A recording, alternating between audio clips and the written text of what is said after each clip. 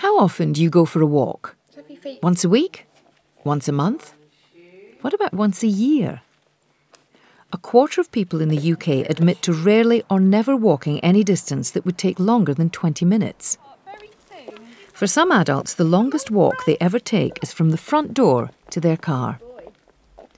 We now walk around a fifth less than we did 10 years ago. When asked, the most common reason people give for not walking more is a lack of time.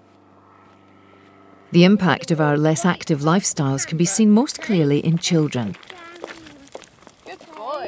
In the 1970s, 4 out of 5 children either walked to school or rode a bike. Now less than 1 in 10 do, the rest are driven. These car journeys create a lot of unnecessary carbon dioxide emissions. And the environmental impact of short trips is even greater, as a cold engine is less efficient.